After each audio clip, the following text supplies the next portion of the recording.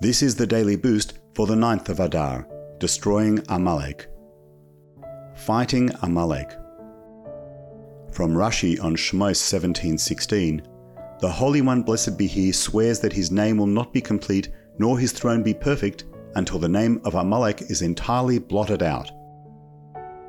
The Shabbos before Purim, we read Parshat Zachor about Haman's ancestors, the nation of Amalek. Amalek represents the essence of evil, the very antithesis of godliness and Moshiach.